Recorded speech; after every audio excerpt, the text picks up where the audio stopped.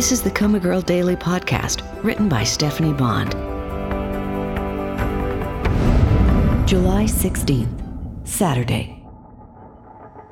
Good morning, Marigold. I'm Dr. Jarvis, and I have a little something for you.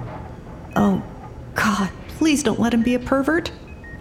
The door opened, and from the bumping sounds and squeaking wheels, I got the impression of something sizable being wheeled into the room.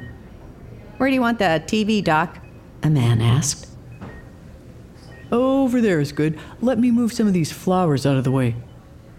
We're supposed to take some of those with us, another man said. Right. Why don't you take a few to the maternity ward and some to the chemo department? Sure thing, Doc. A television? Terrific! I'm having withdrawal from late night shows, and if the hospital got the Discovery ID channel, I'd be set. Spouses conspiring to murder each other never gets old. After some shuffling and more bumping noises, the door closed to relative quiet. The whooshing and wheezing of various machines hooked up to us veggies had become white noise. From the sound of Dr. Jarvis's footsteps and the rustle of fabric, I realized he was standing next to my bed.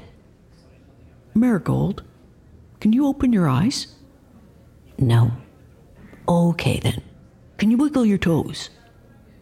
Nope. Try again, please. Just one toe.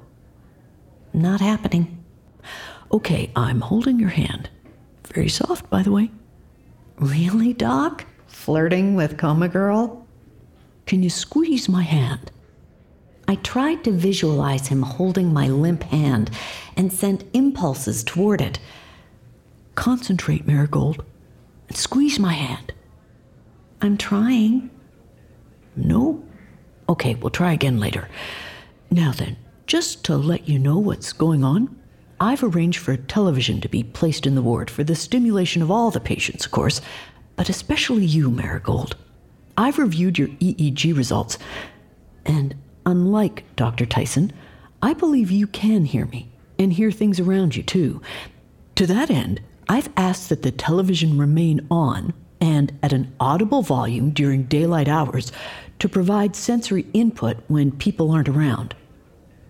In my mind, I was hugging him. I've done some research into what types of sounds are most effective in stirring responses in the brain, especially in the area where your injury occurred. It was a full body hug. Fortunately, the hospital has an extensive lineup of channels, so I was able to find a few to experiment with.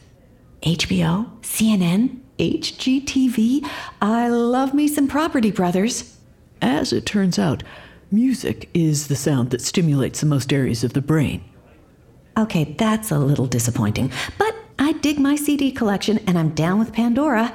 My tastes run the gamut from pop to blues to folksy acoustic stuff. I've been known to listen to country, although I prefer older country to the new, and I don't turn off hip-hop when it crosses my earbuds. Actually, I pretty much listen to all kinds of music, except classical.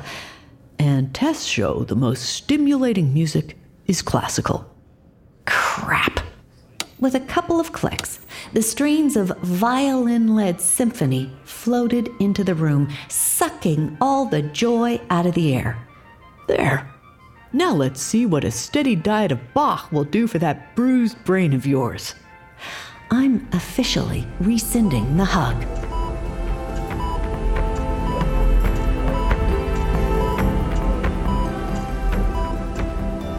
It's Stephanie again. What do you think will happen next in the Coma Girl Daily Podcast? Be sure to subscribe now so you don't miss a single episode of this 6-month saga.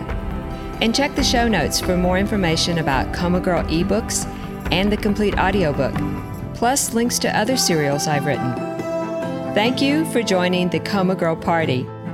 This is going to be so fun.